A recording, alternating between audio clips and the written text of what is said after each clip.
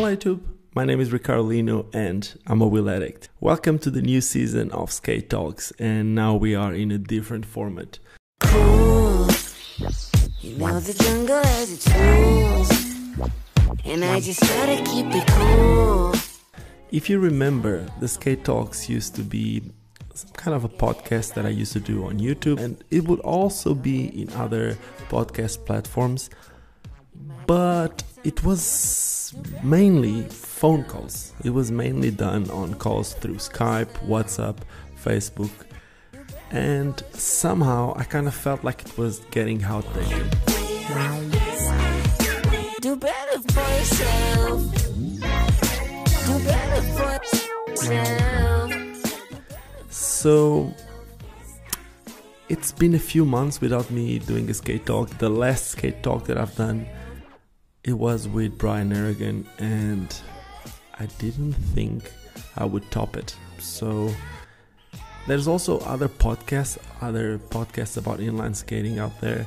You got Back to Blading doing a really cool podcast, and of course you need to mention the Jump Street guys, the Jump Street podcast. They're doing a really amazing job, and I kind of felt that it wasn't making that much sense for me to keep doing it. Come on, let me see you go. So I basically shifted to putting a little bit more effort into my videos on this YouTube channel, but things are changing. Basically, since I moved to Portugal, I actually created a little studio, just like I did in South Africa, but being in a country like Portugal, where tourism is growing day by day, I ended up realizing that I would have a lot of visits. So this is exactly what this new season of Skate Talks is going to be.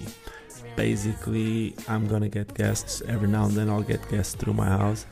So when I got some guests that we both think it will be interesting to do a podcast or a skate talk or whatever we want to call to this, well, we'll make one. So that's exactly what this is.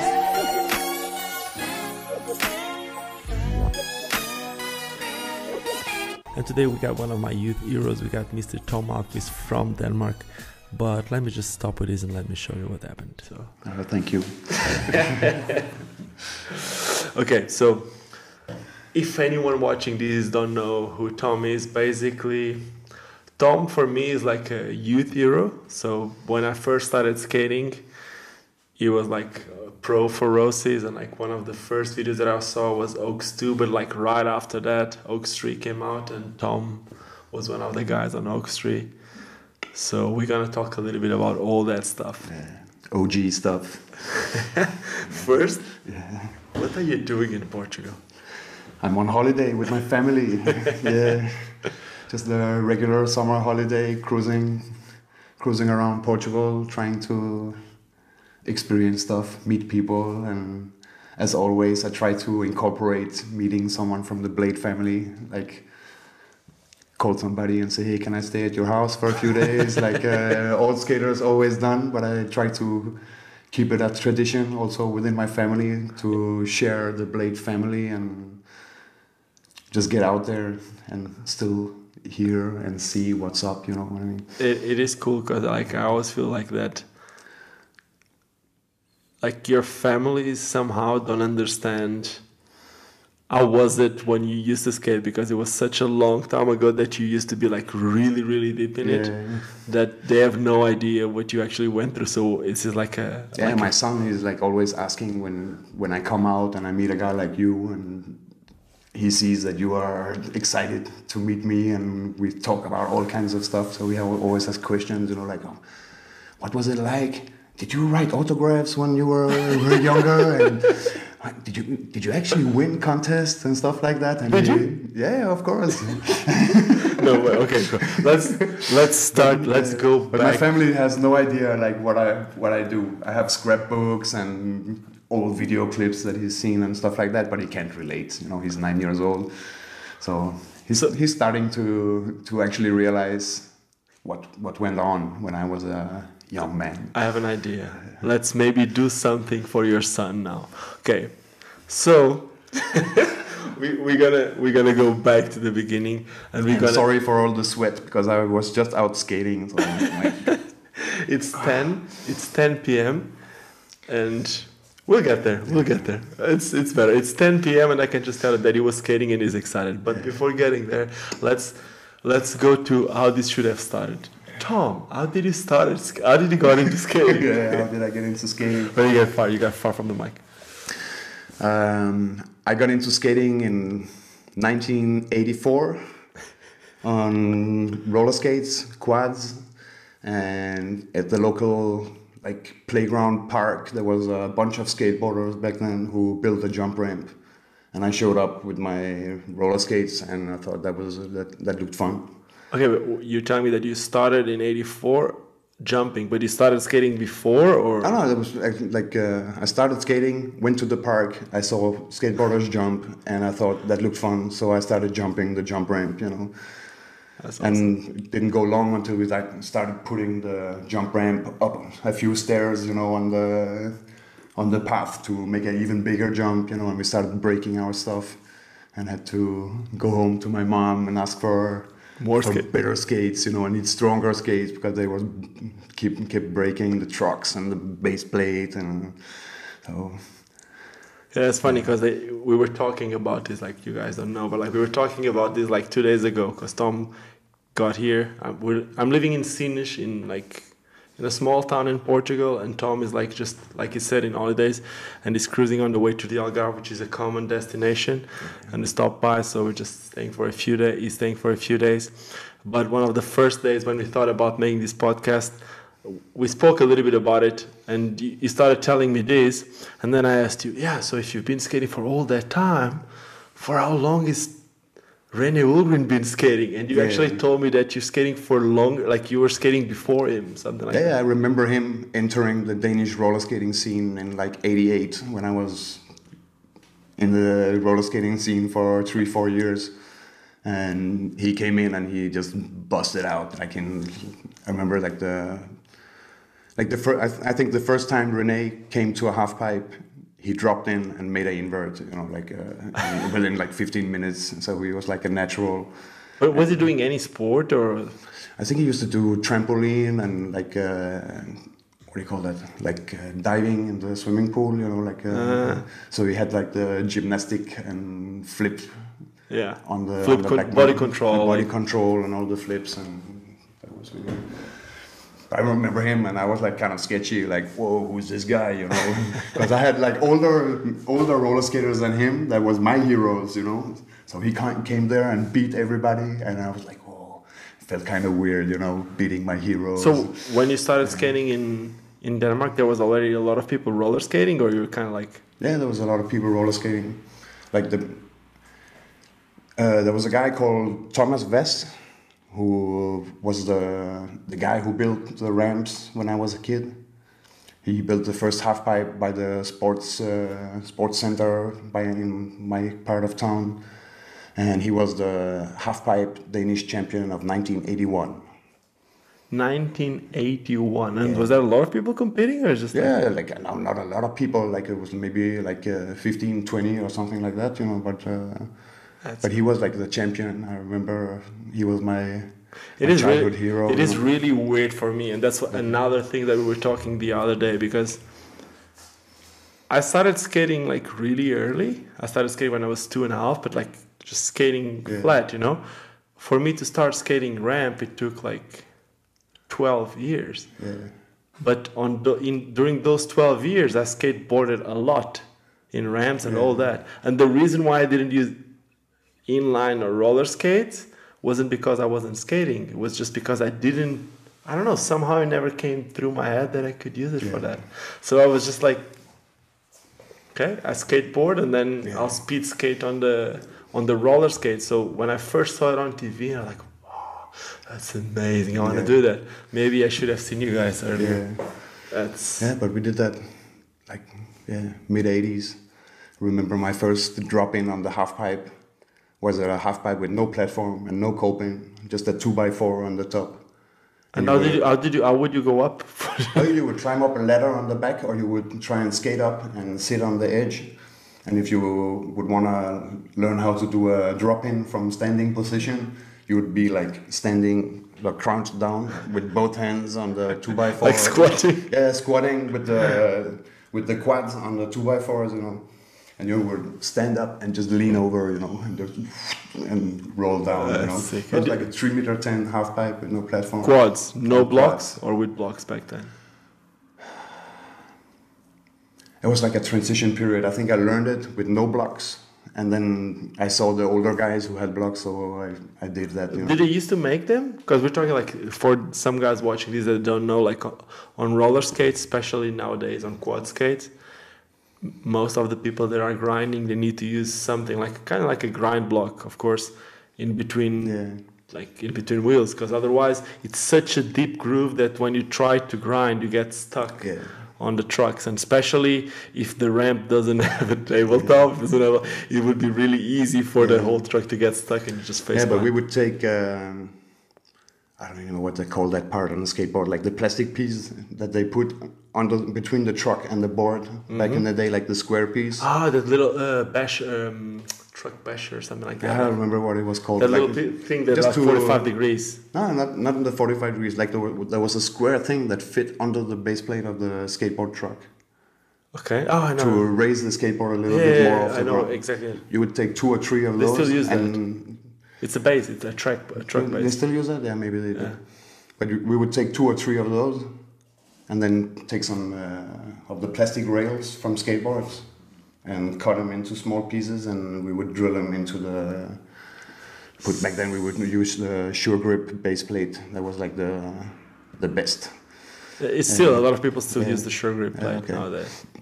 But that was it. Like I remember it being a crazy project. I grew up alone with my mom, so just getting like a hand drill with a metal drill, you know, to go through the base plate. Well, I remember it being a crazy project, you know, like learning by doing, you know. My mom would say, yeah, go for it, you know, I can't help you. And I would just sit there in my room trying to drill a hole in it. And back then, like, I have no idea, man. I seriously have no idea. I know that nowadays, Denmark, like, people in general have, like, people can afford living. Yeah. But how was it? Was it the exact same when you grew up in Denmark? Was it easy for people to just... Could people like afford to buy skates? No, I'm not. At least I couldn't. Like I said, I grew up alone with my mom on a single income, and I didn't get new skates when I needed it. You know, so it was like a gaffer and a couple of screws, and like you would make the best of what you got. You know, so it was all do it yourself, build your skate. You would build everything yourself because nothing was pre-made. And for how long did the quad thing took until you made a transition to inline skating? I transitioned to inline skating in maybe the winter of '94. So that was like how long after? Like you started with, you said like '84. So that's like 10 years. So it's like 10 years on. So you were 10 years on quads. Yeah. Were you doing flips and shit? Yeah, I was in like the Danish championship in half pipe in '92 or something like that. Did you ever won? No, I came like 6 or 7 or like that, something like that. But I have the first contest diplomas where I won a contest. It's like from '88, where I win the mini ramp sparring contest. Could you do like? I was doing 360s over like spine? the spine boxes, and there was like awesome. inverts over the spine and stuff like that. Could you do McTwists? I could never do McTwist. I never was really good at the McTwist. I never really figure out how to throw it until like later with inline skates, and I could do it on the mini ramp and stuff. Could you McTwist on the mini ramp? Oh yeah, you just throw it, you know, just like 720 McTwist and stuff like that. Yeah, that's easier. Yeah, somehow. Yeah, it is. It's like doing a misty flip along the ramp, you know. Yeah, but like the McTwist 540, somehow I always hit the coping, like even on the 540. Yeah. Not for me. Yeah, but I was really scared of the McTwist back in the day because I had a few incidents where I tried to do it, but I landed on my shins on the platform and I would bounce out into the flat, you know. And on the verge. You don't want to do that too many times, you know. No, it's not for me. I've tried it a few times. Even the one with the end, I don't know the name of it. 540 invert, we used to call that. Or the egg. Is that the eggplant? What's the eggplant? No, the eggplant is kind of... it's more like a this, layback where you throw like it. This it's and like a video. loop layback invert or something like that. You know? Rene used to do that. But Yeah, anyway, he has like you were got it on talking about the lock. transition from inline skates to. Yeah. How did that thing from roller skate to inline skates? Because I became really good friends with Rene, and he kind of took me under his wing from a pretty young age. You know, we're always, I was probably like 15 or 16. was he younger than you? No, Rene is like 6 or 7 years older than me. Yeah, he'll be 50 next year or the year after. So Yeah. sick. Yeah, so he was older than me, and he would bring me along to contests in Germany and stuff like that. But he went to Germany, and Titus was the distributor of. Titus, for those that don't know, there's like a protection company called TSG. Yeah. It means Titus Safety Gear. Yeah. Titus is like a really famous skate shop in Germany. Yeah, and they used to be the distributor of Rose skates in northern Germany, and he would go to a contest down there on his roller skates, and Titus gave him those skates and said, "Hey man, you need to transition because it's the future." And Rene came home to me and said, "Hey dude, you need to transition because it's the future," you know. I need to pause there. Wait, I need to pause before you go to that. And I didn't even hear what you said after, because you just said the northern Germany distributor. That means like there was like a distributor for roses just for the north of Germany and another one for the south. Yeah, that's how big it was. like Titus was in the north and Zico was in the south, and I think like during the height of inline skating in the late 90s. I think Zico got the total distribution for the whole country. That's great. But in the beginning, it was split between the two, I think. At least that's how I remember it. Yeah, because back then it was like there was Germany. There was no more West and East Germany. There was Germany. Yeah, it was all Germany. Yeah. So that's why I'm like, the sport was that big to have like a north and a southern distributor. But like then Rene got back home and he had a pair of Roses skates. Like before it was the lowrider and all that. They had a model that looked pretty much the same. You know, I think it was called a Moscow or something like that. And he had those, and then he had another pair of like a Bauer fitness skates, and he said, "Yeah, use that," you know. Yeah, we need to transition. I need a buddy to do it with me, so you do it. Yeah, you do it with me. And I put him on in Slagelse indoor skate park back then. It was like the only indoor park on the island that Copenhagen is on. Like it's called Sealand. So we would go there. I would try those skates. I would do a sitting drop in. And Did they have a tabletop already? 10 years later. Then there was both coping and tabletop at that time. I would do a drop in, and I had no control, so I just went like off the ramp because I couldn't go straight. There was no feeling, you know. So I ended up crashing off the ramp, and I said, "Oh, I'm never gonna do that again. I don't know what you're thinking. I don't want to skate those bullshit, you know. You think I'm a Lycra guy, you know." So, but it took me some time, and Rene got some new skates. I got his old skates, and then I transitioned like completely into inline skating, and it didn't take long. Then Rene went to California and met up with all the Daily Bread crew and stuff like that. And he came home and told me, "Hey dude, man, look at this. Look at the Hoax One and look at Mad Beef. You have to do the rail." I was like, "Yeah, let's go do it together." No, it hurts too much. It's not for me. I'm 5 years older than you. Yeah, he's like, no, it's not for me. I'm gonna show you how, and then you do it. You know, not even show you. I'm gonna tell you how, and then you do it. I'm gonna tell you what they do, and then. And he would bring his camera, and like I have a lot of old photos from the first like session I went with him, learned to jump on the rail, and he would take a lot of pictures, and we would go from rail to rail just to do the rail, you know, and would soul grind all of them or front side, you know. Did you also like soul grind? Because from the front side to the soul was completely different. Because front side mean commitment. Oh yeah. And soul back then everyone would do the end soul. Yeah, then you would hand up in the beginning, or you put the hand on the shoulder. But for a front side, there's no shit like that. Yeah, you just go. Yeah. And with aluminium frames, huh? Yeah, with aluminium frames. There's an old picture. There's an old picture in Locals Only in Daily Bread. You remember that section where you could submit photos to get him in? Like Rene, he sent like a photo of me to Daily Bread. I put this in, you know, and there is a locals only where I think both me and John Julio are like in that, you know. Still like the amateurs. Yeah, still AMs, you know.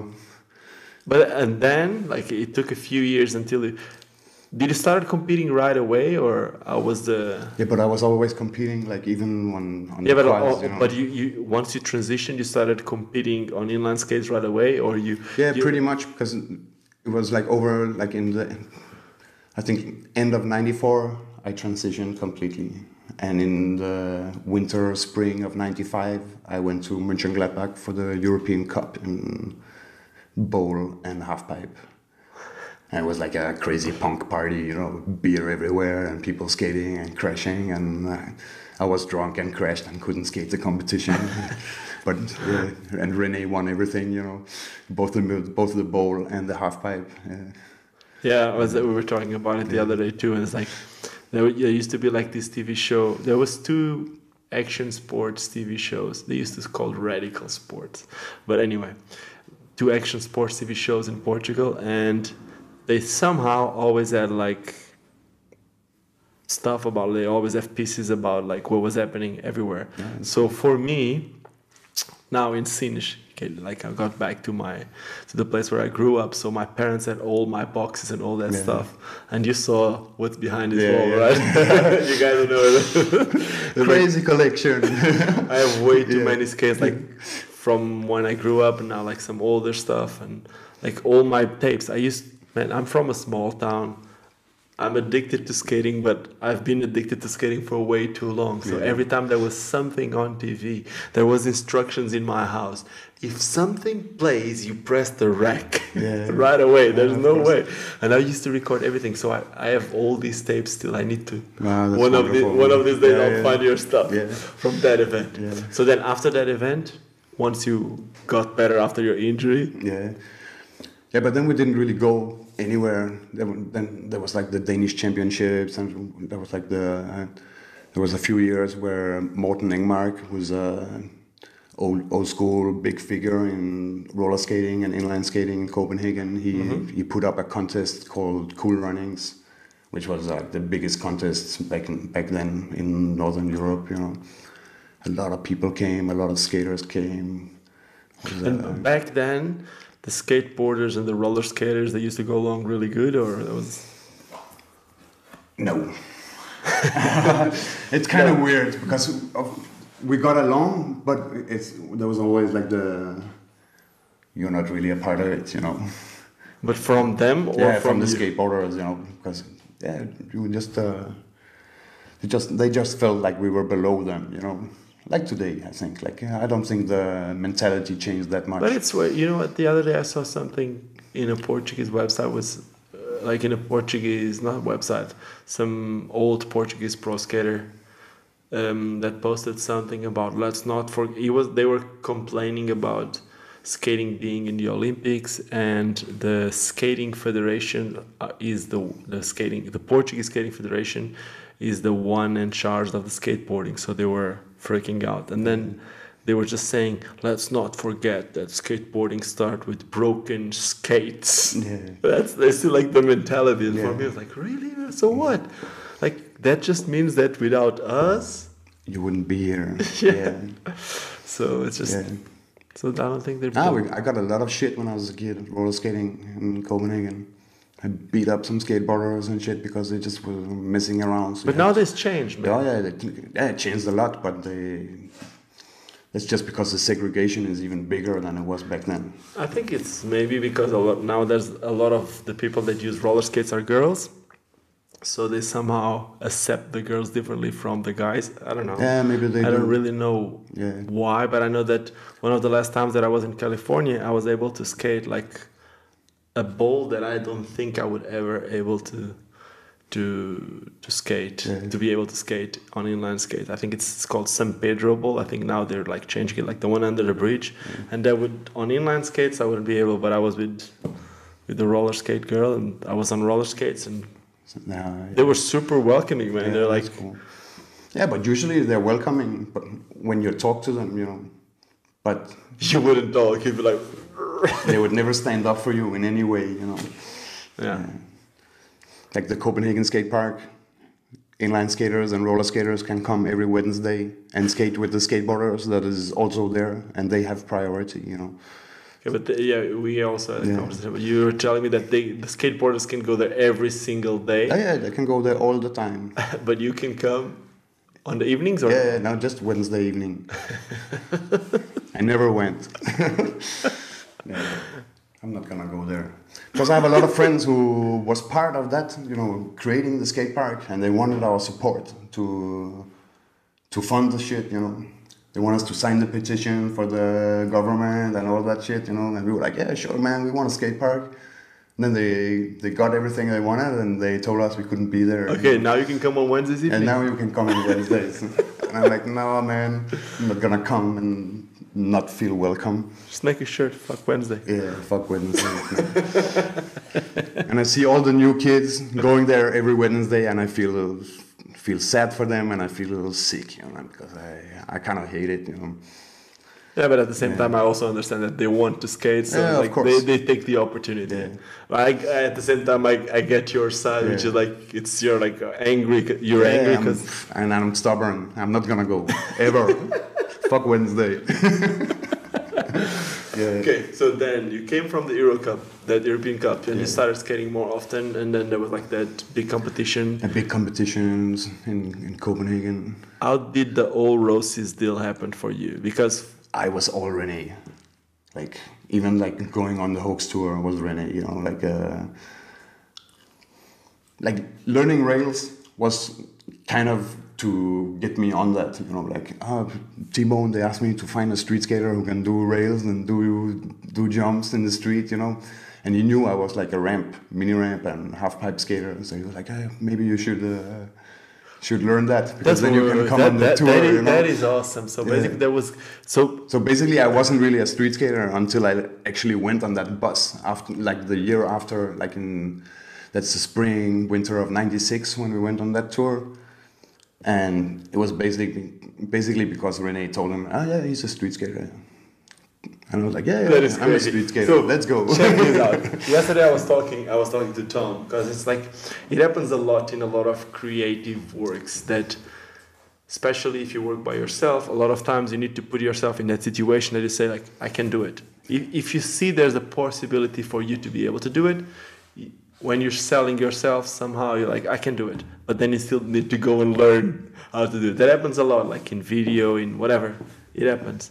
But you did that with skating. I did that with skating. It's like, no, I'm a street skater. Yeah. But you had to learn how to be a street skater.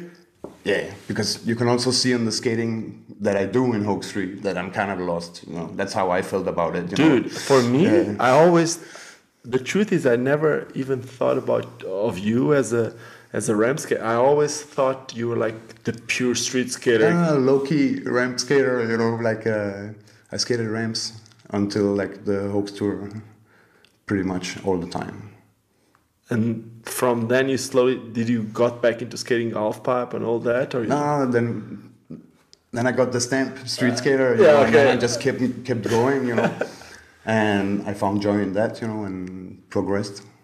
That is like so sick. I seriously had no idea, because last year, not this year in February, but last February 2018, I remember I was just cruising in the car with Matthias from Powerslide, and I saw there was someone else in the car with me. I don't remember who was it.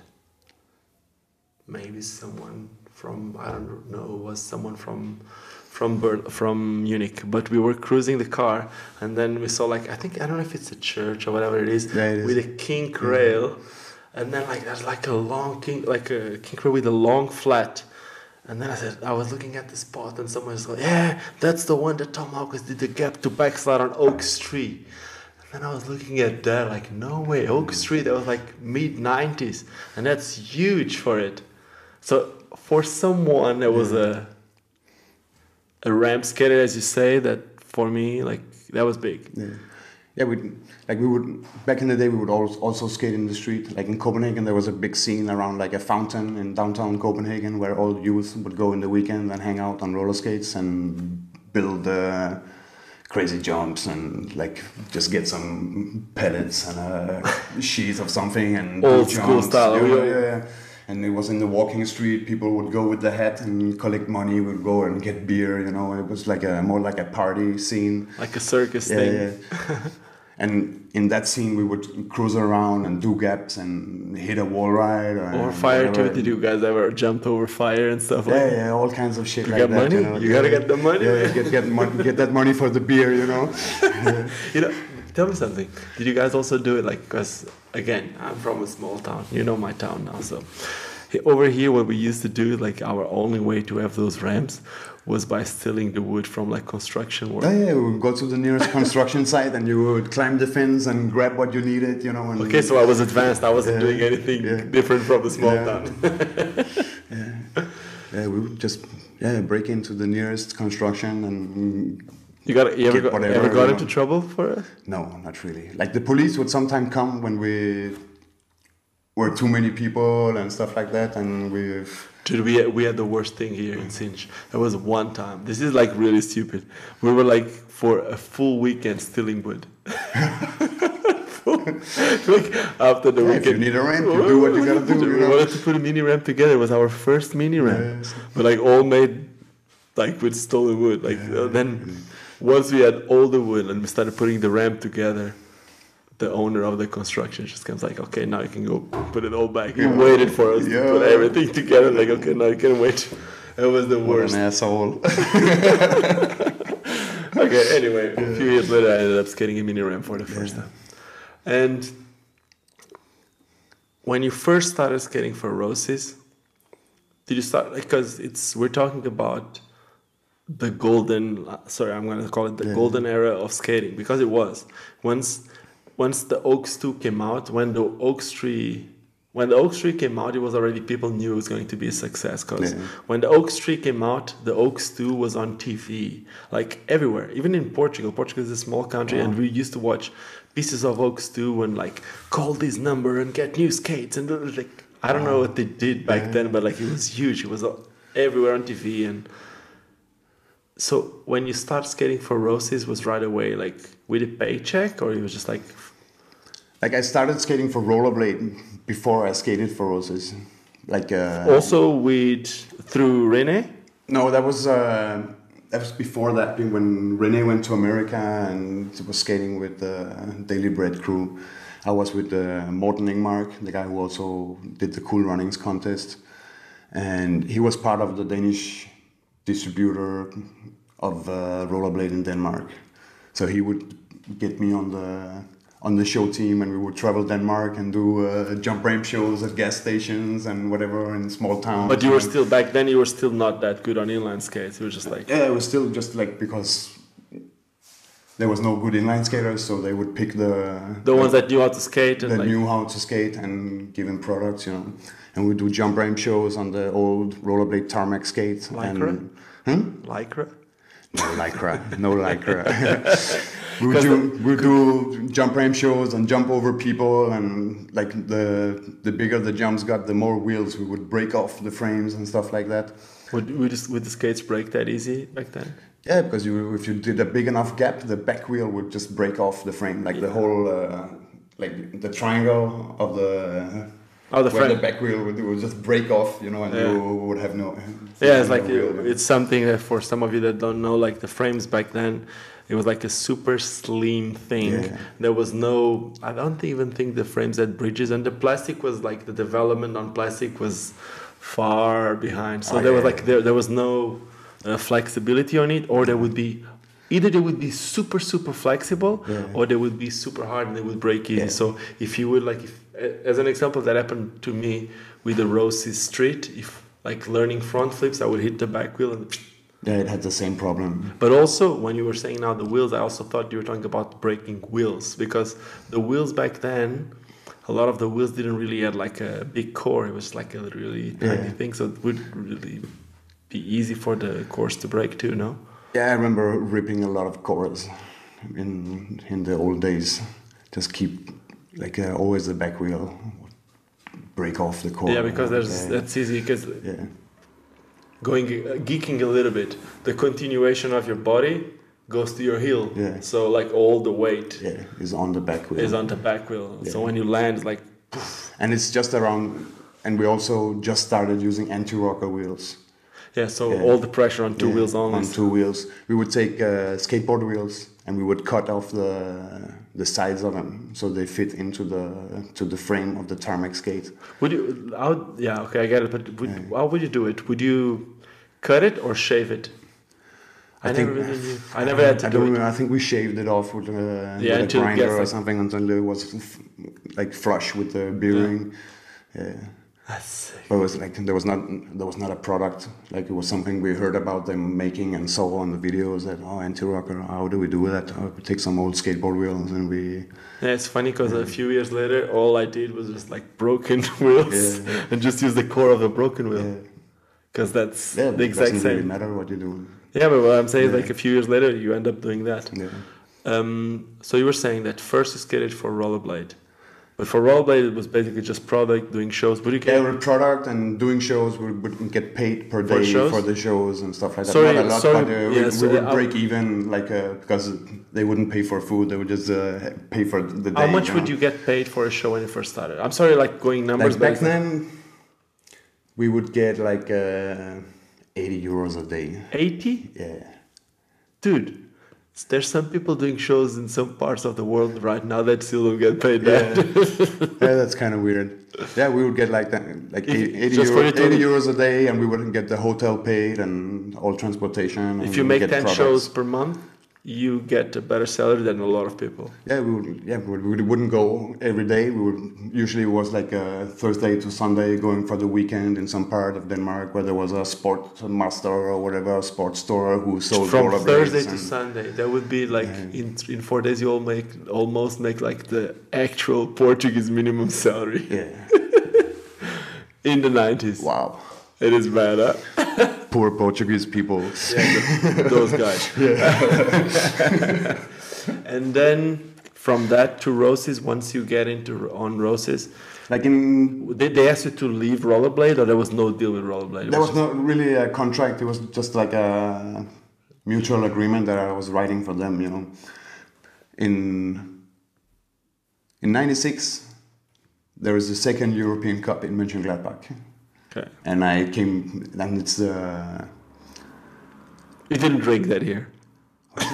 no, it's in '95. In '95, after the contest where I injure myself, Toto takes me in his van. Okay. Old Volkswagen, and he drives me to Evian. We're talking about Toto Gali. Yeah, Toto Gali, very good friend of mine. I owe him so much. Such a good Owner of friend. Out Yeah. Skates. Out Skates and product developer, designer, concept. I love Amazing. this guy. Someone Yeah. that still kills it nowadays. I saw him skating for He has Trent so the much, other day. so much drive, so much such an inspiring guy. Still, Always to everyone. on track, full power, and doing his thing. You know. I would love to do one of these things with Toto one day. Yeah, But anyway, could let's keep imagine. going. And then he took you on the van. He took me in the van, and he because I met a guy like somewhere like maybe even the year before in Mönchengladbach from Lausanne who had a skate shop, and he said, "You can always come to Lausanne." Is that Stay in-" Ivano? No, it's not Ivano. It's like it's another guy. I don't even remember his name, which is actually sad because of the story I'm gonna tell you now. Because I went to Lausanne from Toto drove me to Evian, and from Evian you can take a boat across the Geneva I know. Lake to Lausanne. So I would take the boat. Toto would just, "Hey, this is a boat. See you," and I Bye. would go, and I went to Lausanne, and I went to the skate shop, and I was like, "Hey, yo, man, I'm looking for this guy. He told me I could just come and hang out and skate." And it was his brother in the store, and he was like, "Dude, man, I'm sorry, but the guy is dead." No. So the guy, he was dead. I came there and I was like, okay, what am I gonna do? You know, I didn't know where to go, you know. But then I hooked up with Rafael Santos, who was also at the Mönchengladbach contest. So he was like, okay, you can come and stay at my place. That's sick. Yeah. Rafael Santos was probably probably the first European guy on Team Razors when Razors started. Yeah, and Team Rollerblade, he was on the original European Was Team it? Rollerblade. Okay. Yeah. I remember, like a totally different story. It's gonna put it in here. Like Rollerblade had a audition tour where they went around Europe for skaters to audition for the European To team. look for talent. Looking for talent. And I went with the rollerblade guys from Denmark to Hamburg to skate for the rollerblade people down there. Where You didn't have talent enough. no, because at this point I was already transitioning into street skating a little bit, you know. Okay. And So you were I doing the was- shows already, and the guys from Rollerblade Denmark took you to the thing so that you could be international. yeah, with the other guys, you know. Okay. And they were like, nah, we're probably gonna put you in the street team. And I was like, yeah, cool, man. Yeah, I'm a street skater, you know, Yeah. like I got the stamp. And I would go to some events and just be there, you know, like hang out, you know, see the virtual and do some small stuff and hang out. And in this team was Klaus-Dieter Waldner, I remember. Rafael Sanders. I think. Klaus-Dieter Wagner used to do the craziest handstands. Yeah, he could stand forever and twist his body. Yeah. Like a gymnast. Yeah, really cool skater. He was really good.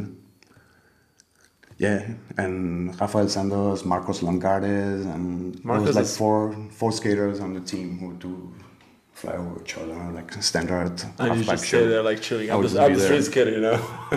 Yeah, And then you got to you stayed with Rafael. yeah. Sanders So in I stayed with Switzerland? Rafael for like 2 or 3 days, but then I found the other skate shop in town, Asphalt Shop, Ivano Gagliardo's shop, and Kato was there. I already met Kato the year before in Mönchengladbach. And what was Kato doing there? The same as me, like Looking for the same guy. freeloading and finding the People- best skate environment and good friends and where's Trying the to skate get scene. better at skating. Yeah, yeah. Yeah. So Kato was working in the shop for Ivano.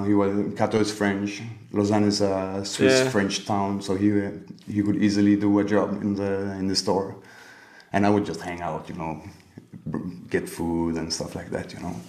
And we became really good friends. And after 3 days in Rafael's house, I moved to the attic in Ivano's building, where me and Kato would sleep in bunk beds up under the roof and have our own little place there, you know. And for how long did you stay there? Like on and off months. Like I would go there for a month, go back home for a few weeks, go back for a month. Yeah, you know. because Lausanne was somehow like It was the epicenter of rollerblading in the 90s in Europe. In Europe, yeah. Yeah. It was The biggest scene, the biggest contest, the biggest organization. And contest-wise, it was the biggest one in the world. yeah, probably ever. I'm not sure if ever, but It's, as far as I know, for me, I've never seen anything bigger than that. yeah. It might, today with the fees contest and the big tours and stuff. I don't know. I would compare it more with the Summer Clash thing that they tried to do. You remember the Summer Clash? I didn't go, but I would compare it more yeah. because the fees is completely different. Fees is really, I would compare the fees more with the X Games somehow. Yeah, you're right. The Winter Clash is kind of different because it's like winter, like it's different. But Lausanne the was whole- camping. And, That's exactly what yeah. that's exactly what the Summer Clash was. Like all these things going on at the same time. But something that was amazing about the Lausanne contest is that they mixed downhill with high jump, with vert ramp. Yeah. It was like back then. It was kind of even slalom. Yeah. There was slalom in the Yeah, same there was event. everything at the Lausanne contest back then. The only thing that wasn't there was speed skating because there was some type of like thing against the lycra. No, but they were downhilling, you know.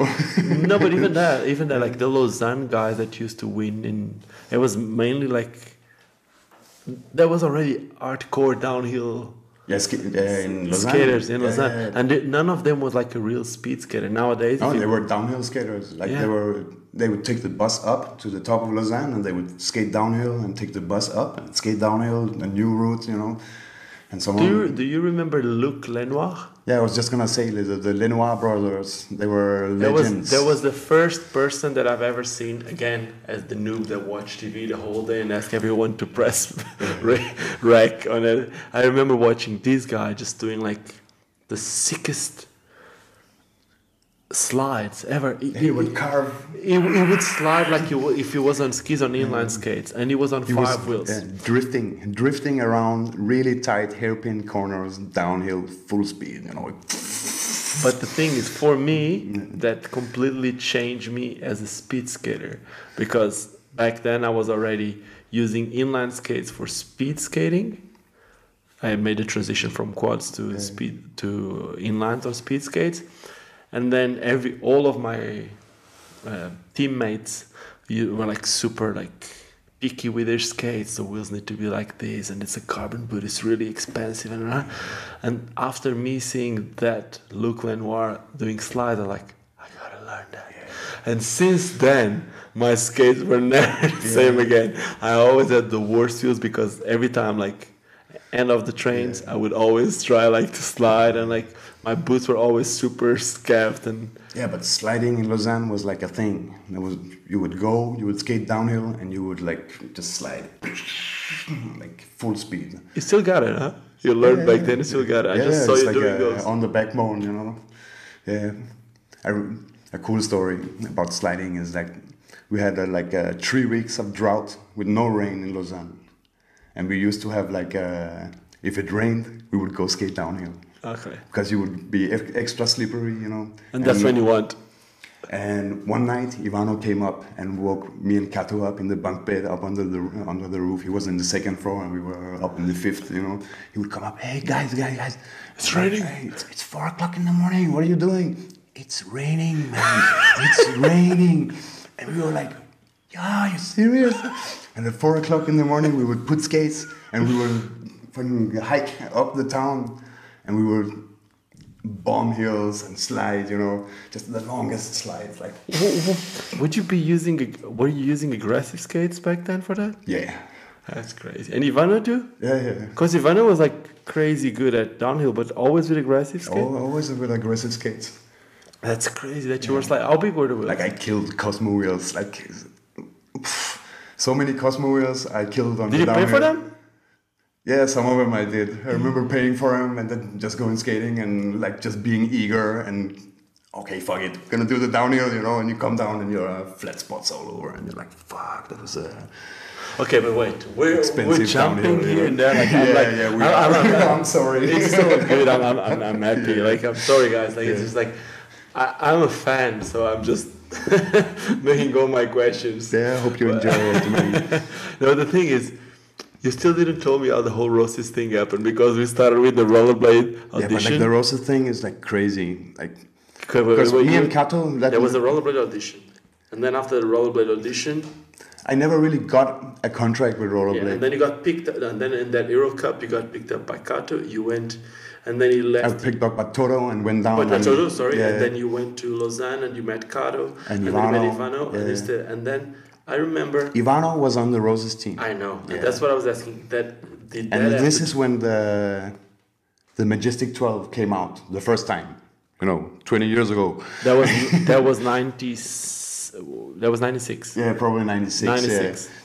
And I remember waking up with a brand new pair of Majestic 12s. With the Senate wheels, the black Senate. With the black Senate wheels inside my sleeping bag, And Ivano sitting next to me like this, waiting for me to wake up and be all excited. And I'm thinking, what the fuck is this, And I was so happy. Back then there was no phone to make a story. No, there was no story. So he would just sit there and wait for me to wake up, after he put the skates in my sleeping bag. And that's where I got my first Roses skates. What skates did you have before that? I was on the rollerblade skates, but with a aluminum sure grip inline frame, because the distributor in Denmark was sick of me breaking the wheel of the frames. I didn't. So they took off the rivets and they put on like a hockey frame and made a groove in it. I didn't. I would grind on that and go. It was a crazy sound, So he'd been watching me skate that, So he was like, "Oh, you need new skates. So he got me a brand new pair of M12s. But was it from his shop or from Rose's? I have no idea. I was just happy, you know. Probably from Rose's, you know. I don't think he would pull it out of his shop. I'm just trying to I'm trying to draw a timeline. Yeah. So was this was before Oak Tree? Because Yes, on Oak Tree you before were Oak Tree, probably. Yeah, it must have been. Or is it? I don't know, man. Oak Tree was summer '96. And this was like probably before. So this is 95. Okay. Yeah. That's when Probably yeah. 95, yeah.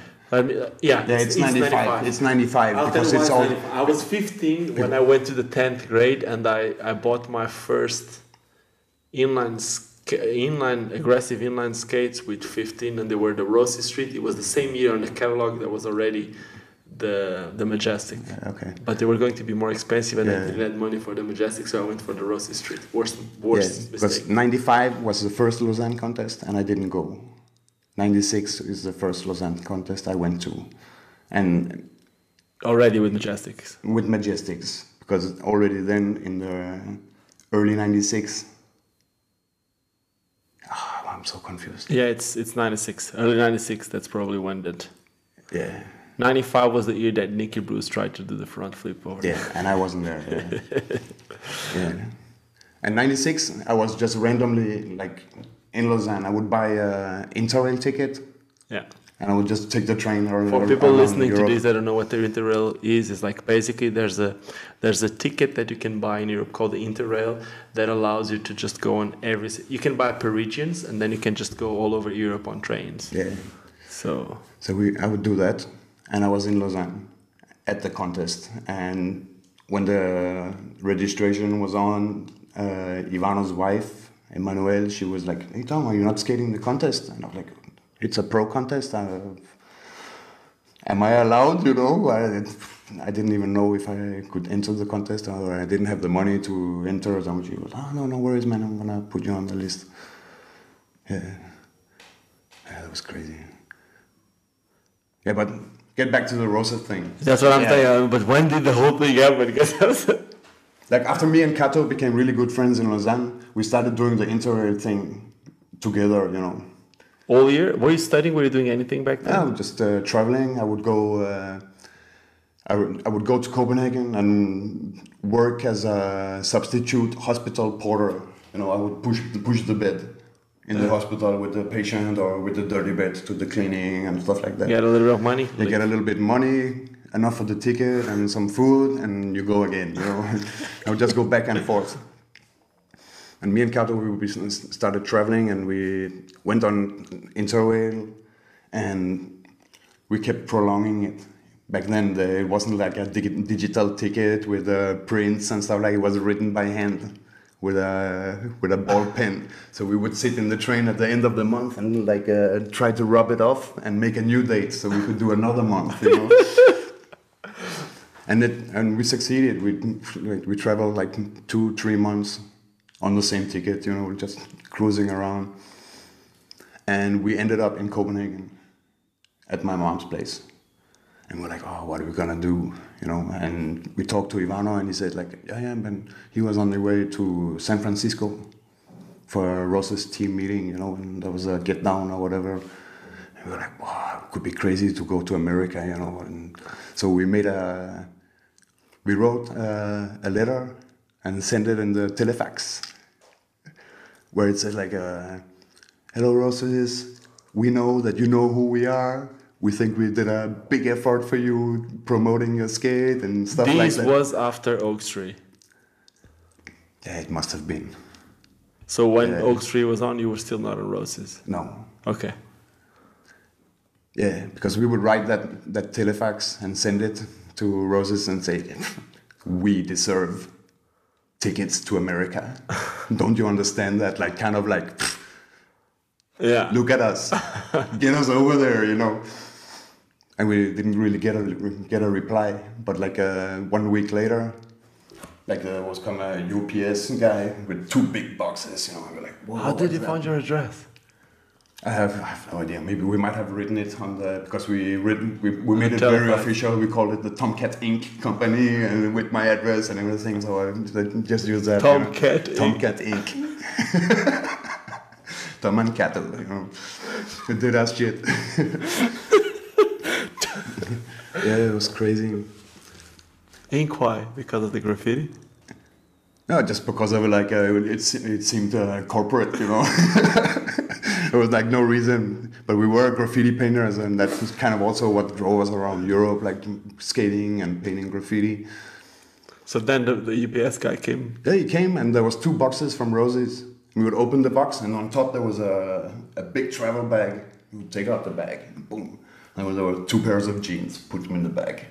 5 pairs of socks, put them in the bag. 8 t-shirts, put them in the bag. You know, full setup, jackets, everything. How many you know. pairs of skates? Not just 1 pair of skates for each, you know. But it was like just take everything out of the box and put it in the bag. And in the bottom there was plane tickets to Los Angeles, return 3 months over there. No way. That's amazing. Yeah, crazy, huh? So Kato used to skate for Roses too. Yeah, he was full on Roses, like not on contract.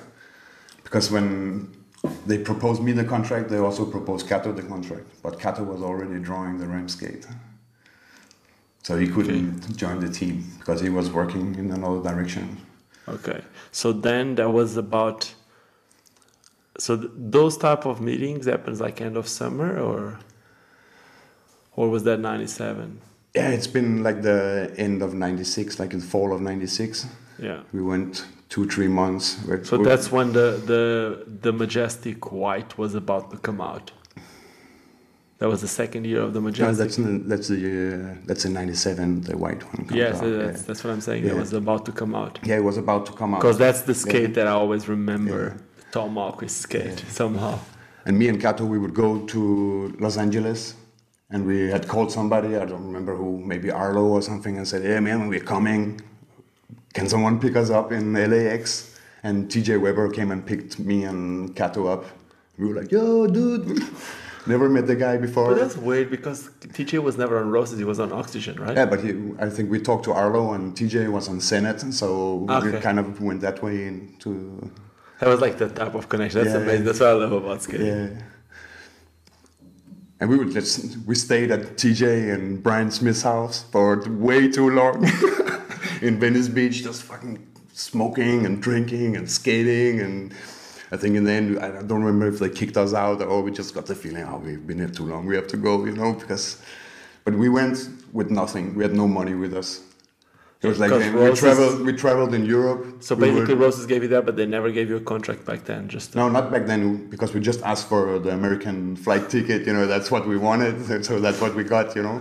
So we went, and we didn't have a car. That's also why we stayed in Venice Beach for too long, because how are you going to get around America without a car? I didn't even have a license back then, you know. It's like, how are you going to... Now you don't have a license again, but anyway, let's keep going. Cut. Big secret. Yeah. But TJ, he took us to the Senate headquarters, like the big office and the warehouse. And Brooke Howard Smith, thank you, OG legend. He was like, hey man, I'm going to New Zealand for a couple of months. And when I come back, I'm going to buy a new car. So you can just take my old Golf, like Volkswagen Golf, and you can drive it until you go home. We were like, cool, but we have no money for gas. Did you crash it? No, it was really good. Well, we might have. But we were like, okay, cool, but we have no money for gas. And they were like, okay, come. And he took us to a back room of the warehouse. Senate? In Senate. And he opened the door, and there was like all the second-hand wheels. Not used, but with print mistakes and someone with a hole in to put a keychain. Okay. Just sell it. Just take as much as you want and you can sell it on the road. So we would fill the trunk with all the old like TJ Weber and Michael Pellick wheels, Arlo's wheels, and Brian Konowski and like all the OG Pro, the first like... What is it? The first generation Senate Pro wheels, you know, and we would just fill the trunk, and every time we would come to a skate park, we'd do a session, and we would go, hey, $1 wheels, $1 wheels. and all the skaters would come out and buy wheels for $1, you know. And you would have money every And day. we would buy like some vegetables and whatever. And You could live good, man. Yeah, you could sell it for $2. We would sleep in the car and just. For how long was that? You had 3 months, so is that like for like? Yeah, we had the ticket was 3 months, but we stayed for 2 months, because we were broke. So we went to the airport and they were like, "We're flying in a month. We need to go home now. Can you please help us? Put us on a plane home." And they changed the ticket and we went without back paying, and because nowadays no one would do that for you. You know that. we didn't pay for changing the date on it. That's cool. But we were desperate in the end. And then you got back to Europe. Did you felt a huge change on skating? Because this is how I felt. The first time I went to America, when I was there, I didn't felt like I skated anything special. Yeah. Which somehow maybe I did, because we did. I'm not saying, I'm just saying like once you come back, while you're there, it just feels like you're skating normally. Yeah. Well, once you get back, things, to me at least, started happening. I'm pretty sure with you guys was something. Yeah, for sure it boosted the career or whatever you say. Because there was not that many people going, Europeans going. Yeah, we were pretty much some of the first Europeans at least the first European street skaters to go to America to skate on inline skates. Yeah. Yeah. Yeah, but we would cruise around all the LA area. We went north to San Francisco and San Jose, and we would sleep in the driveway of John Julio's parents and just mess around, skate with everybody, go everywhere, skate the. So you were seen as the European street skater, something like European street skaters are here. Yeah. But it was crazy. We had no idea of American culture or how to act, or we were European punks coming to athletes, you know. That's how it felt, at least, you know, it was so organized and corporate, and people were pretty straight, you know, and we were just punks, you know, pure mayhem. You should be lucky that nothing happened as punks. We could have been arrested so many times in America. I can only imagine, with all the rules and talk to some of the OG American skaters that we visited, and they would be like, we remember those times, you know. Yeah. And then, now you guys got back to Europe. But when did the Roses... Did when you I came propose, back... you proposed them, or they proposed you? When I came back from America, they proposed the contract to me. So basically there was media, there was photos and stuff like that coming from you guys while you were there, or just... No, nothing at all. We wouldn't... Ivano came to San Francisco at the end of the trip to meet with all the Roses guys, and we crashed the hotel, you know. Slept on their floors, you know, ran around naked in the hotel and stuff like that, like Europeans do, you know. Not all. Not all. No, just kidding. Just the punks. Yeah, just the punks. Yeah. And then after crashing the party. After crashing the party, I think they just felt like we were part of it, you know. So they proposed us contracts, and I signed it because I didn't have plans with Rams. It was much better for you to do that than pushing beds in the hospital. Yeah, way better. We make more money skating than working back home. Can you say how much money around how much money Roses would pay you back then, like 97? My first contract was like $2,000 a month as a standard rate. As a first contract? At the first contract. Probably no one is getting paid that nowadays. They proposed less, but I wanted more, so I told them I want more. Because if they want me to be a professional skater and do nothing but skate, they need to pay for it, you know. Yeah. So. Do you have an idea how much would the top pro skater from Roses would get paid there back then? Back then, yeah, a lot. Like double that, triple that? Yeah, triple maybe. Like $6,000-$7,000. That's sick. Yeah. I think Rene made a lot. Yeah, there's some of those top guys. They made a lot of money in the 90s. Dude, he was a reference for everyone. Yeah, and the prize money was ridiculous. Sometimes you would go and you could win $10,000 at a contest, you know, for taking first prize. Yeah, I still need to do something like this with Sven. one of these days, Yeah. because I always heard that Sven was one of those guys Yeah, that, he went to all the contests and cashed in, you know. from what I heard, he was one of those guys that was the smartest ones with money, and we know that Yeah, he took it he is serious. a super clean guy, and like I like what he does, and Yeah, yeah. he invested nowadays. He invested on his own company, Yeah, which yeah, is for like sure. a show company, which is cool. I love it. But in my era, there was like a transition from lifestyle punks, as I call them, to athletes. Like it was a totally different Yeah, way of living. way of living and approach to Yeah. where and why you would skate. But this, I think nowadays that still happens. I think there was a time, I don't know, maybe you correct me if I'm wrong, but there was a time in skating that things started changing. And I remember one of my first girlfriends once telling me that you guys, you skaters look all the same. There's a new trend and everyone goes with it. Yeah. But it still happens a bit nowadays. It is the truth. But at the same time, I see a lot more diversity nowadays because there's trends that come and go. But on each trend, there's some people that get in the trend, but then they stay, you know? Yeah. Yeah, could you ever imagine nowadays like Carlos Pianowski just rocking like all like hip hop or whatever? It's just like some Yeah. people just stay there, like, you Yeah. know, like it's just different. Yeah, you grew up in style as well. As Yeah, a that's also another personality, thing, you know, yeah. like that's how it is. And yeah, and people were sponsored, so they were all wearing the same T-shirt. So like, Yeah, but that was somehow being professional. But back then, it was like there was money to be professional somehow. You know, Yeah. you understand what I'm saying? It's Yeah. like someone getting paid $7,000 or $6,000 or even $2,000. If that's all the money that you make in the end of the month, or most of it, not all because we're gonna go out there. But if that's most of the money that you make in the end of the month, if someone tells you to rock a shirt, you don't care if it's pretty or not. You're gonna use it because it's part of your job. You know. part of it. Yeah. Now, I just said that was not your only sponsor. Back then, you had other sponsors, right?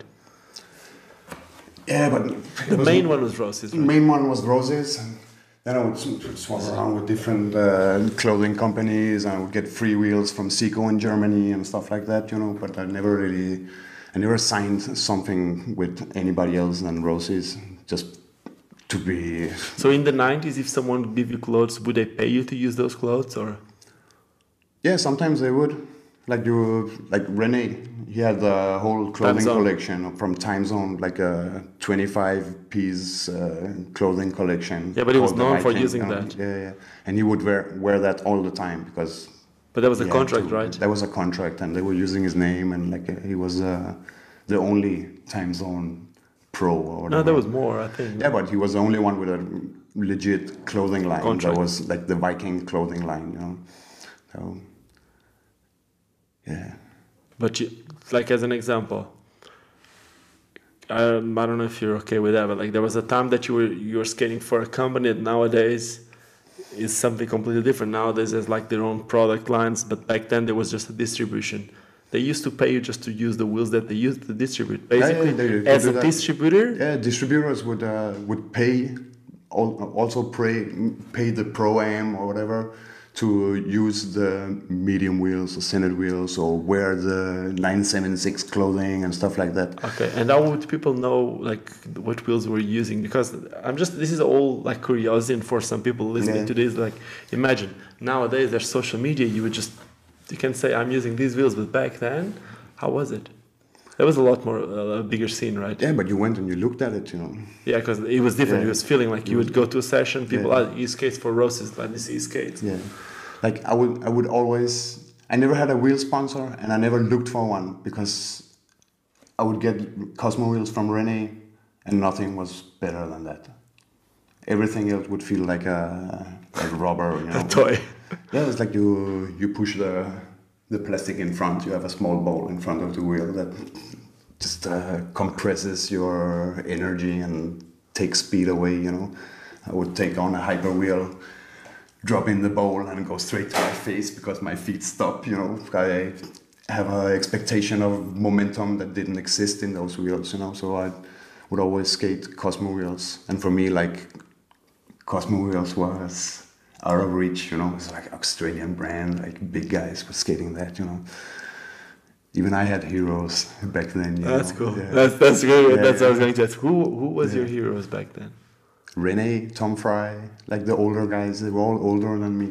And like as an example, like you're one of the first real street skaters for me. Yeah. Like you said that you used to be like a ramp skater, but you transitioned to a street skater. As one of the first somehow street skaters, who would be your main influences as a street skater? Yeah, but Hooks won. Okay. Like Rene Brooke would show me Howard- Brooke Howard Smith. Brooke Howard Smith, Arlo, Michael Pellick, like all the OGs, like the New York crew, Ryan Jacklon, Dave Ortega. Okay, I was going to ask you that because the first guys that you told me, yeah, Arlo, yes, a lot, but like Brooke Howard Smith as an example, his style was like, it was a style for that era, you know, Yeah, like, yeah. but it wasn't the cleanest style. But somehow No, it was I like always remember of Tom all or Lundqvist nothing. as someone with a super clean style. Even thank like you. when you even like that gap backslide that we already spoke, you land in something that I call drop knee because it's Yeah. like a stance in bodyboarding. Yeah. But even when you would land on that drop knee stance, it would look like you're under Yeah. control. You know, it's not just a. But also the spot called for that because it was all like. I'm not even. But I'm not. It's not even a Yeah. complaint. It's No, just no. like even when that. Yeah. But that was also how it was done back then. Like the early 90s was all like down on the knees, you know, Edward style, you know, cruising. So it was just, yeah, that's how you would kill the impact, you know. Okay, so. But your main influence would be like those guys. Yeah, it would be because they were- style wise, same, or you would try to do I something. never really thought about the style, you know. It was more about just executing the trick. But you thought about making it as perfect as possible because back then that wasn't the thing. It's just like, man, I remember like it doesn't matter if It's like it was usually natural. we would go to a spot and we wouldn't session it. We would go to do one trick to feel that we killed it. Okay. So for me, Yeah. first time I heard about style was Ryan Jacklin. Yeah. Ryan Jacklin is not, for him it didn't matter if he did a fakie 7. It was like a fakie 7, but the way he landed needed to have some attitude, some Yeah, like, you know, like style didn't necessarily mean bringing your ass super low and bending your knees a lot. It was more like about the way that you wanted the trick to look like, you know. But that didn't seem like it was It a wasn't really the, common It thing. wasn't the objective because we weren't filming stuff. We would go and do it for Yourselves. yourself, for the feeling of doing the trick and knowing that you did it. So you would go to a crazy drop thing or a long ass rail and you would do whatever to do it just once, you know. And when you did it once, you were like, oh, this was dangerous. I'm not gonna do it again. And you it's know? like, how is it for someone that? How was it for someone like you? Like you're saying, like you used to do it mainly for yourself. Yeah. I kind of like it the same because I'm from a small town and like there was basically no one skating with me. But how was it from someone that used to skate like you, even if you'd skate with a lot of people without ever having a camera, when you get like in front of photographers or in front of a camera? Yeah, but I always felt super weird about it. Like even on the Hulk Street tour, there's not a lot of footage of me because I never coordinated with the guy who was filming it. You know, Evan Stone. He was always like, "Oh, can you do that again?" I'm like, "No." You know, why would I do it again? You know, it's for the movie. That's why you're here. Oh yeah, I kind of didn't even have the concept in my head that that's what we were there for. You know, for me it was just a tour going. You know, Just cruising with your If friend. you want to make a film, you better capture when I do something. You know, and that's kind of been the mentality through all my years of skating. Like I remember going on tours with Toto and all the guys in the van, and there would be like photographers asking, "Oh, can I tag along?" And we were like, "No, why would you do that? You're not my why friend." why would we bring you along? You know, it made no sense. And if we did, it would take like us 2 days to raise hell and like just be angry with each other, and the photographer would go home or whatever, you know. But and later, once you got used to that, what was your relationship with photographers? But I never got used to that. Is it? No. Like I'm gonna be honest with Have you. you like, ever seen a video part of me? No. No, because it's not possible. Maybe it is. Yeah, maybe it is, but maybe we it's still, like, maybe we still yeah. gotta do it. and I'm 50. Still on time. Yeah. We got 8 years, right? Yeah. I saw Tony Hawk make a 50-year-old session. 51. 51. Don't think he won. Yeah. That's So, crazy. I am gonna do the same. Maybe. Why not, man? You got the skill. I thought about it when I turned 40. Do 40 for 40. Do the 40 different tricks. Now you got to do it 50. It's got to be a little bit harder. Also, like, I just find the project to, like, it's not appealing to me. I don't skate to see my trick again. And I don't really care about seeing what I did. But at the same time, you like to make your tricks look solid. Because I see, like, as an example. Okay, let me show you something. Let me just show you something. We went skating yesterday, and let me show you what we did. Let me try to go behind without killing myself. I drop from there.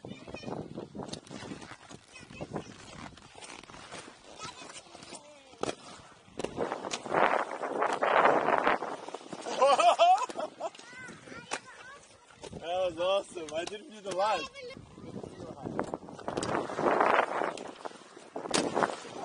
That was cool, man.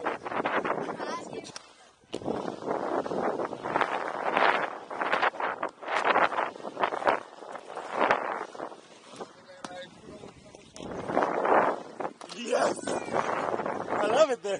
And you can do the other one, the one with the heels. Ah. Whew. You good? Let's go. Okay, now they just saw what we did. So, like, we were just skating, and, like, you did, like, topsoul. Like, they did, like just carve across the curve, and then the topsoul, and then you did, like, a fishburn. You did the fishburn before, but then you went and did it again. Yeah. Because you didn't felt like it was good enough. So you actually care about making the tricks look the way you want. But that's not true, Ricardo. You asked me to do that again. Okay. and you didn't tell me. No. Yeah, you're right. Like, why would you do it? Yeah. But that's not for me. It's for you. Okay. You know what I mean? Yeah, I don't find pleasure in watching myself skating. You know, like, I find pleasure in you feeling happy that I do it. You know, like. That's cool. But that's on my older days. You know, and I find another appreciation of making you happy. Okay. Then. Like now. Like for me, I could just skate and feel just as happy. I don't have to see it again. But now we're talking about something that we also spoke over the last few days that you're staying here, which is you were telling me that one of the reasons why you don't skate that often nowadays is because your body is super messed up. What's exactly happening with your body?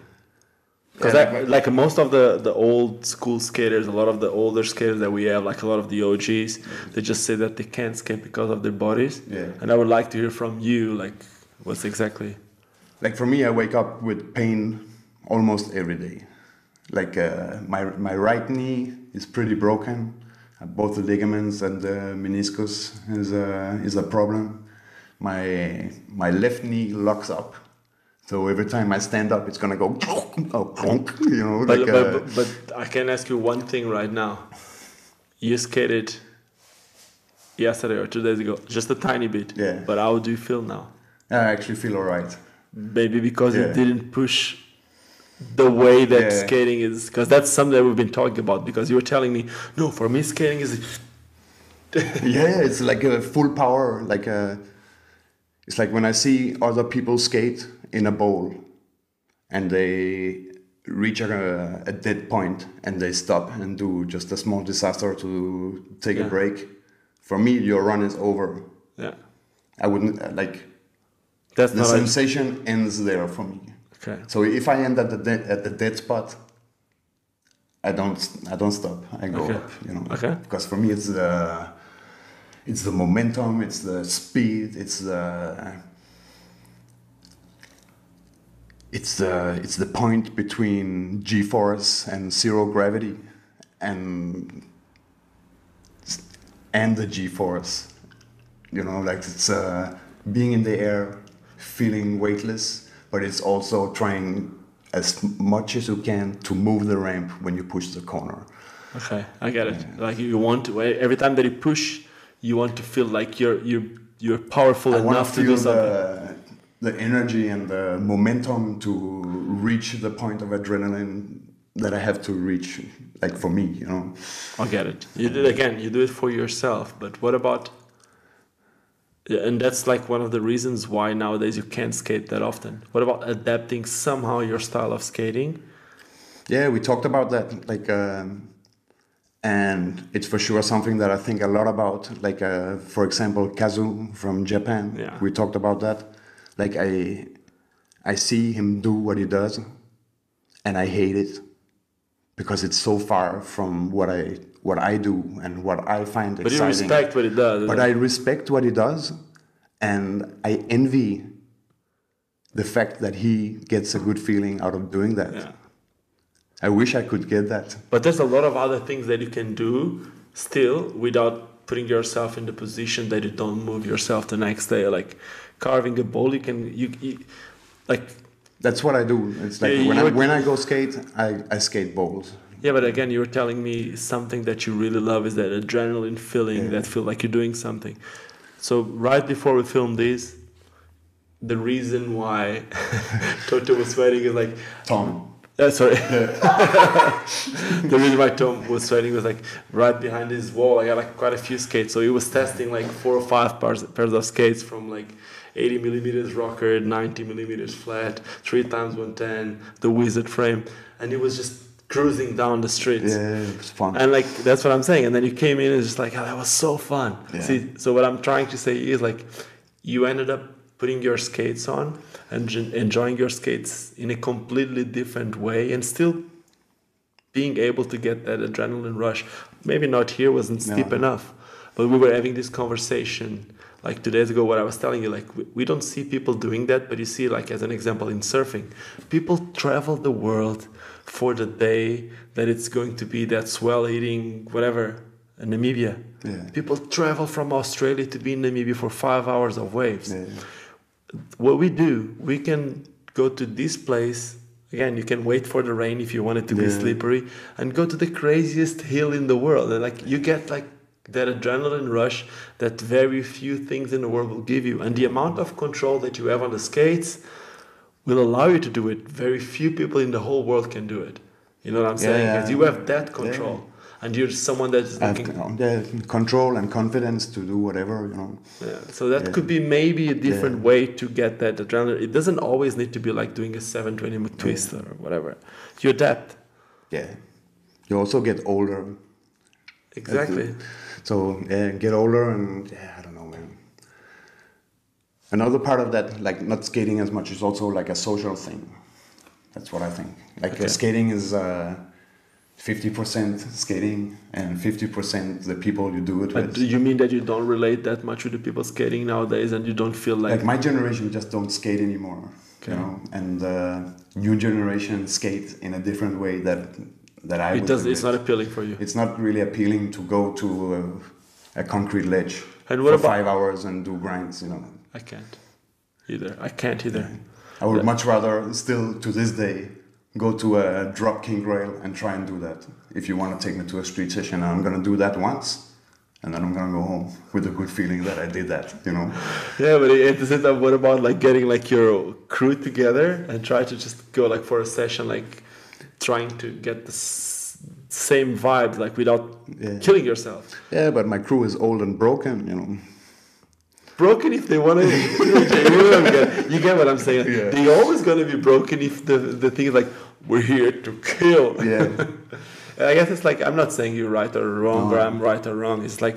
It's just a different perspective, you know. Yeah, we're having this conversation the other day. Basically, I was showing my ankles to Tom and like, dude, my ankle is just like a big ball. Yeah, it's and a like, big ball. Yeah, it's just like if I'm gonna try to skate the same way I skated 10 years ago, I couldn't skate. Yeah. And it came to a point that I used to just say, no, I can't skate. It's basically what you're telling me now. I just can't skate. And then what did I start doing? I started riding bikes. And then when I moved to South Africa, I wasn't able to ride bikes. And I somehow, through one of my best friends nowadays, I just found different ways to skate. I told you, like Greg, this friend of mine, Greg Fraser, used to take me to, there's a rock in the floor, now skate. And they're like, what am I gonna do here? Yeah. And then you slowly. I'm not saying it's the exact same as Kazoo or something like that. It's his job. Is just an example. I never skated a stone on the floor, but this is an example of like how you need to push yourself to start doing it, and with time start enjoying it. I guess a lot of times, like you were saying, it's more about having the right crew with you, the people that you can somehow relate with. Yeah. As an example, I'm pretty sure that if you would be living in the same town, we would find ways to cruise down, Yeah, for sure. like downhill, whatever. We'll find ways. It's for me. I'm sorry, man. It's just frustrating, like seeing one of my heroes not skating. But don't get me wrong. I still skate. You know, like Okay. I still go to the park. I try to get my kids into skating. I love it. Without pushing them. They both started skating when they were 3 years old. I always brought them to the park. You know. And they're good. Yeah, they skate all right. They're good. Yeah, you think so? Thank you. Yeah, your daughter, like, so yesterday I made a video with her kids, and your daughter is like surprised, like at 5 years old, and then more than like her skill is her attitude. Yeah. Because it's super sick. Like she was dropping ramps, she's 5-year-old dropping ramps, and she's going like, yeah, she's celebrating. For me, that's worth more than anything else. for sure. I don't really care. It was the best part of my day yesterday, like just seeing my kids being really happy on the skates. It's sick, man. And that's the thing, like that I try to do every time that I put on my skates, like that, trying to kind of like. I used to say the same to everyone, which is for me, it was really hard to explain when when you create those barriers or those goals for yourself that, like, I want to do that drop rail, and then for the week before, for me that happened a lot because living in a small town, then when there was like this drop rail or this drop ledge that I wanted to do in Lisbon, and I knew like I was going there on Saturday, so I was going on Saturday, I was coming back home on the bus on Saturday night, so I had the day to do it. No matter what, I was going to try it. So that those 3-4 days before, I wouldn't sleep. In my head, I had all the possibilities. The way that I did it, the way that I didn't do it, if I missed like that. I knew everything in my head.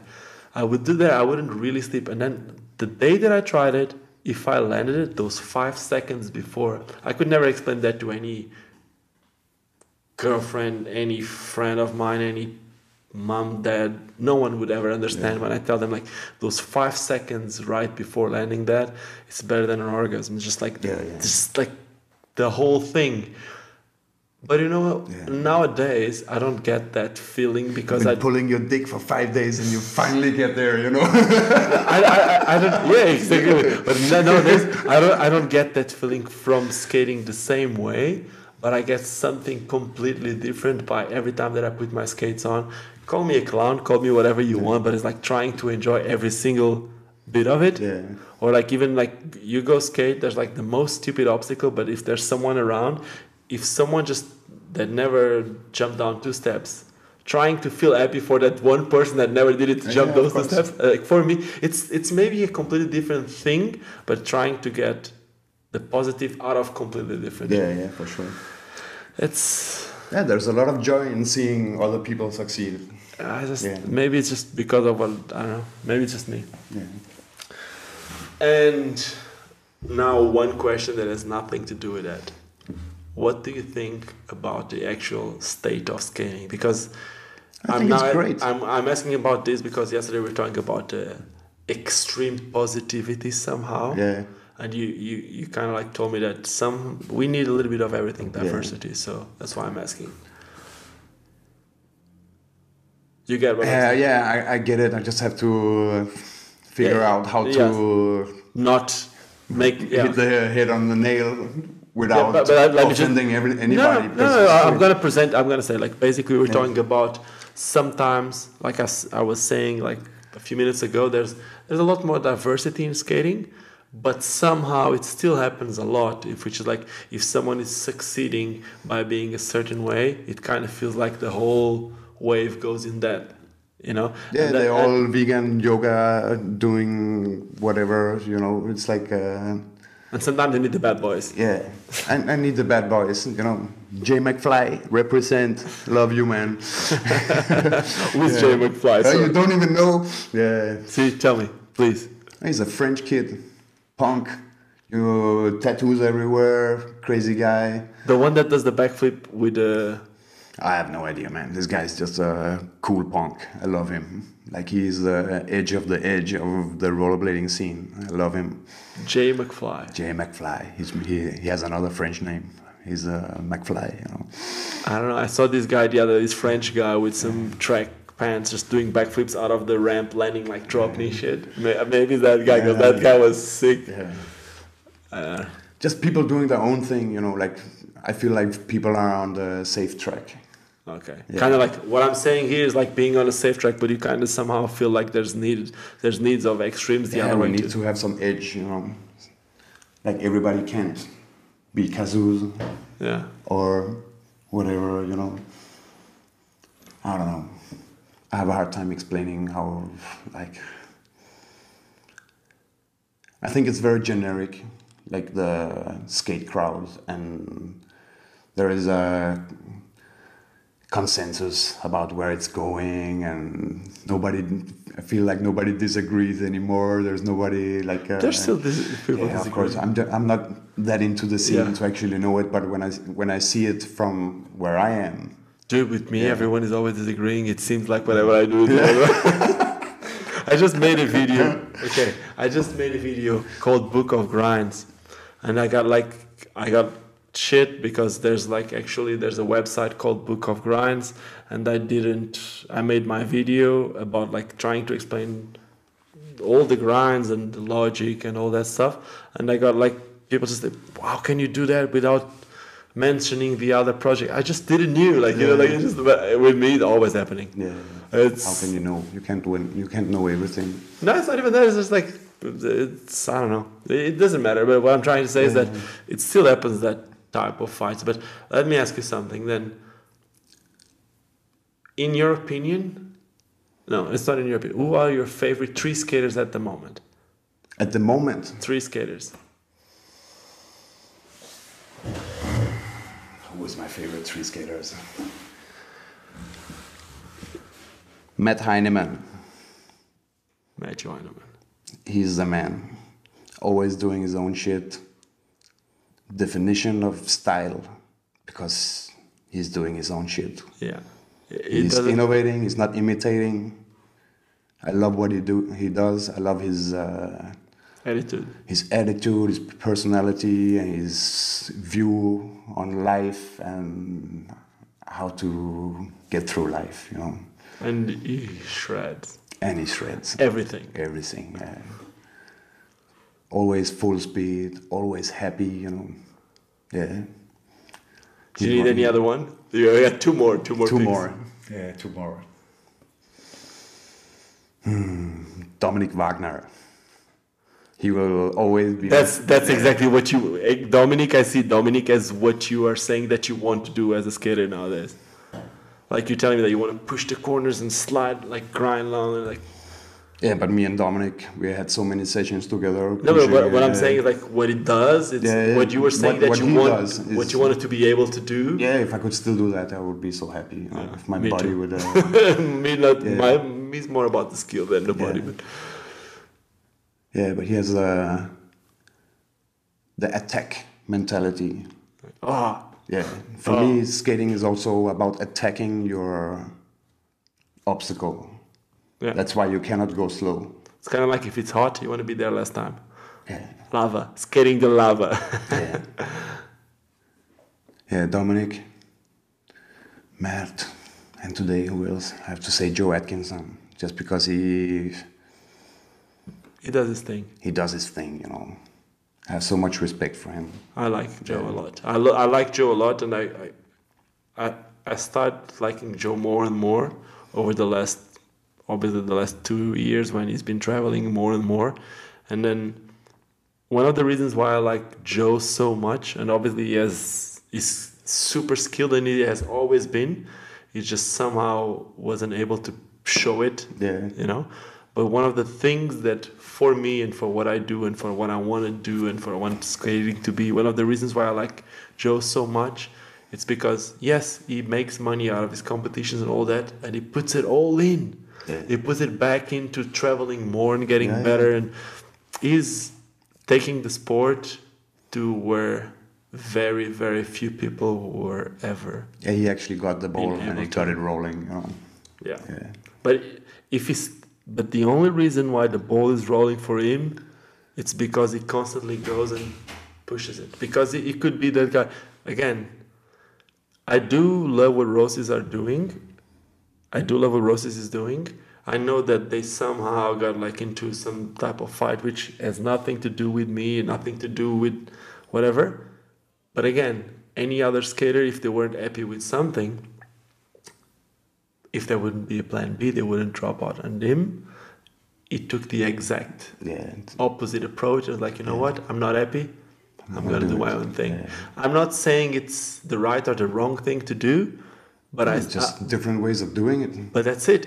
He put himself in that situation. It's like, I don't see myself in this, so I will keep doing my thing. Yeah. So I do love Joe skating and what he's doing right now too. Yeah. Joe. Yeah. And right before this, as we just said, you were trying other types of skating. So Super weird. exactly what I was Crazy saying. experience. You have like a lot of skate control. Like I told you this right away. I've seen like pro skaters that have been like, they're like the top of the game in aggressive skating, whatever. They get on big wheels and they don't have 1/10 of the Because control that you. they don't really know how to skate. Straight to the point. Boom. Yeah. I'm not gonna. Whatever. That's my opinion. Like I told Ricardo that earlier. Like a lot of pros are really good at doing tricks, but they don't really know how to skate because they never went for a skate. They drove to a college and skated rails all day, and they drove home, we don't have colleges in Europe. No, but like could be anywhere. Yeah. Okay, and There's some like basic skating that they never picked up because they went maybe just straight to the skate park, learning to drop in, and they already had the speed to do the box. Back in the day, we would have to push because there was no quarter pipe. You would push to actually make the jump. Yeah. So you had to learn how to skate to actually make it to the ramp and actually have the speed to get out of it. Especially in Europe. Yeah. Especially in Europe, because usually our skate parks used to be a lot worse. It's the truth. Our skate parks used to be like now Europe is heaven for all kinds of skate parks or whatever you want to do. And funny enough, in some places in Europe, we were talking about this. It's like, funny enough, some parts of Europe, especially in France, people always question why the French skaters are so good in skate parks, whatever. They have, in general, French skaters have a better base in skating than anywhere else. I gave you the two examples of like Neumann and Wilfried Rossignol. They were like two of my favorite French skaters ever. And they come from slalom. Yeah. The amount of control is like slalom and free skating in the town, Yeah, but that's where this conversation was going now. What do you think about the actual state of skating when it comes to big wheels? Would you see yourself actually getting a pair of like big wheels and just cruising? Yeah, but I have a setup with big wheels at home. Okay. I don't know, 3 wheels, 4 wheels. Yeah, 3 wheels, I think. I don't remember. It's like I don't even remember what kind of brand the frame is or anything, but I use it for the Friday night skate. And would you see yourself cruising out of the Friday night skate just for like the fun of it? Would you see yourself, like, imagine leaving the house and like going for some place, like going to a skate park, and instead of going for some grinds, just doing some slides on a flat bank in town or whatever? No. Okay. I wish I could say yes, but I don't think that I would enjoy it. Yes. I never enjoyed like skating as transportation, maybe as a transportation, but not for a ride. Okay. It's like I don't go for a walk. So the reason why you do that Friday night skate is to go with your kids? It's to go with my kids, to meet all the OGs who also shows up. More like a social thing. It's a social thing. It's my kids get basic skate practice We skate 10 or 15 or 20 Ks, you know, and they get better, they get excited, they are proud that they did it, you know. And you're proud for them. And I'm proud for them, you know, but I could do without it, you know. I'm more there for saying hello to the OGs, having a beer and a smoke, you know, and yeah. Full speed. Yeah, full speed. Dude, we gotta go downhill. Come on, downhill. Tell me you get the skate for a downhill session and you'll get it. I live in a flat country. You can go to Lausanne. It's probably still have that fifth floor. Only Holland is flatter, I think. And I think Holland even have more hills than Denmark. But you're about to go from here. You're about to go from Sinj to the Algarve where the Angluzers guys live. They live in a part where there's quite a few mountains. They have some big wheel setups. What? It's time to go down. Yeah, but I like back in the day when we would skate in Lausanne, it would be sessions around the downhill. You would take the train and the bus to the top of the city. We would skate downhill from spot to spot. Yeah. Everybody would do the rail or whatever, you know. And when everybody felt like it, we would do the downhill again to the next spot, you know. Just one question: did you ever pay for the public transportation in Lausanne? No, I don't think so. Never. No one ever paid. I remember like the Portuguese guys. Yeah. One of the only times that I went on public transportation just to go up, I was like, okay, I'm gonna pay. Yeah. The other guys that didn't pay got caught. Yeah, we never got caught. I don't think I ever paid for. It was because by the Lausanne contest there was a lot more police, so those guys got caught. It was funny. Yeah, it was crazy. But back then it was like for me the sensation of coming to Lausanne was also being able to skate downhill and skate with the street skaters from Swiss dressing. You remember? Yeah. Yeah. That inspired me to. I saw the Swiss dressing scene and saw something that I never felt before, and I had to visit, you know, and I kind of stayed, you know. That's cool. And now, let's go back to track. We're back on track. Okay, we're back on track. So, you skated for Rossis. Yeah. You skated for Rossis for 3 years. Yeah, 2 years, I think. Did they wanted to stop your contract, or why did you leave Rossis?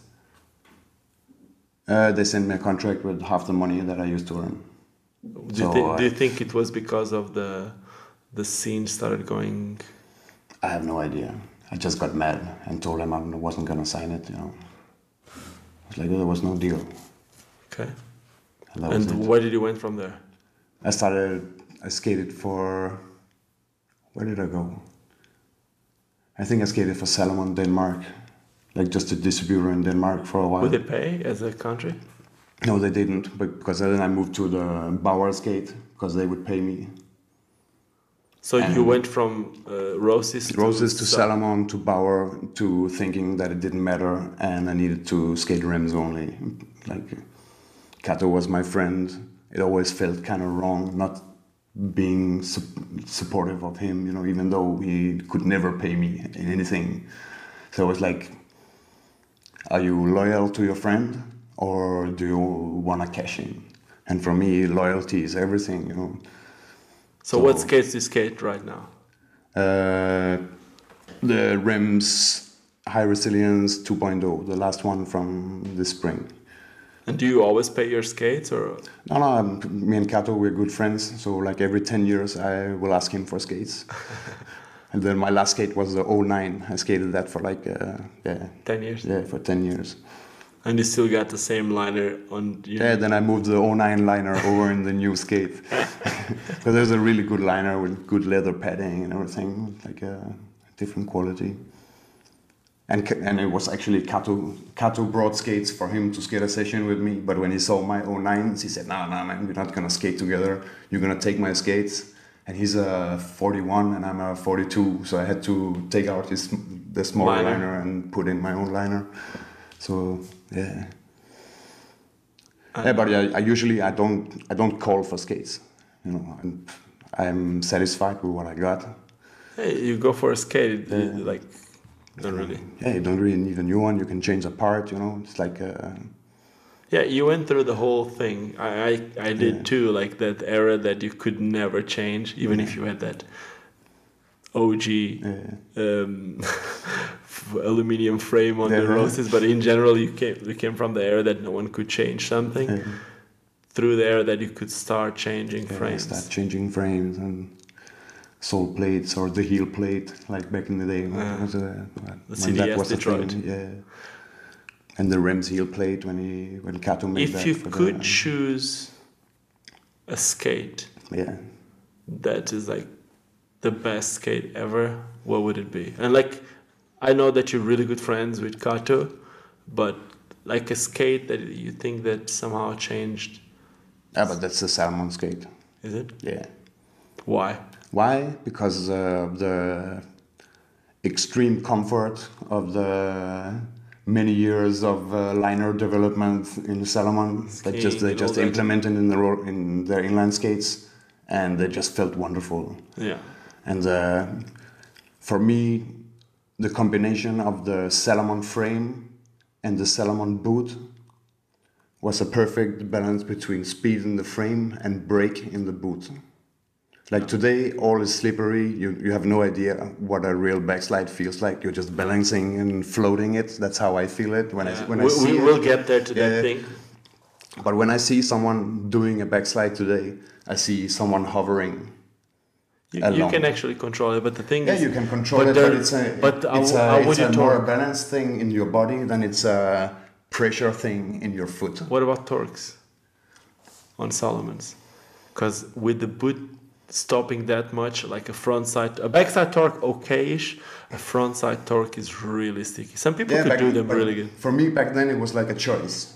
Do you wanna be able to do that, or you wanna be able to do that? It is true. You know, it's like you couldn't have both sides of the coin.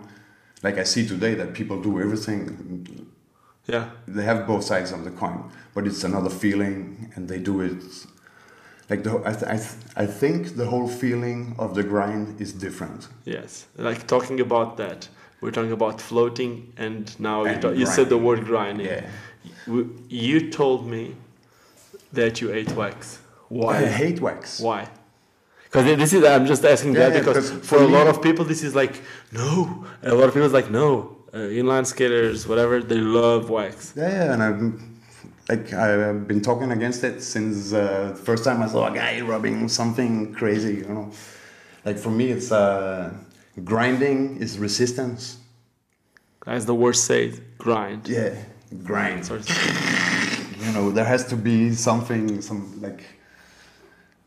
and today you slide or hover across whatever. Kind of like floating across you're floating across it.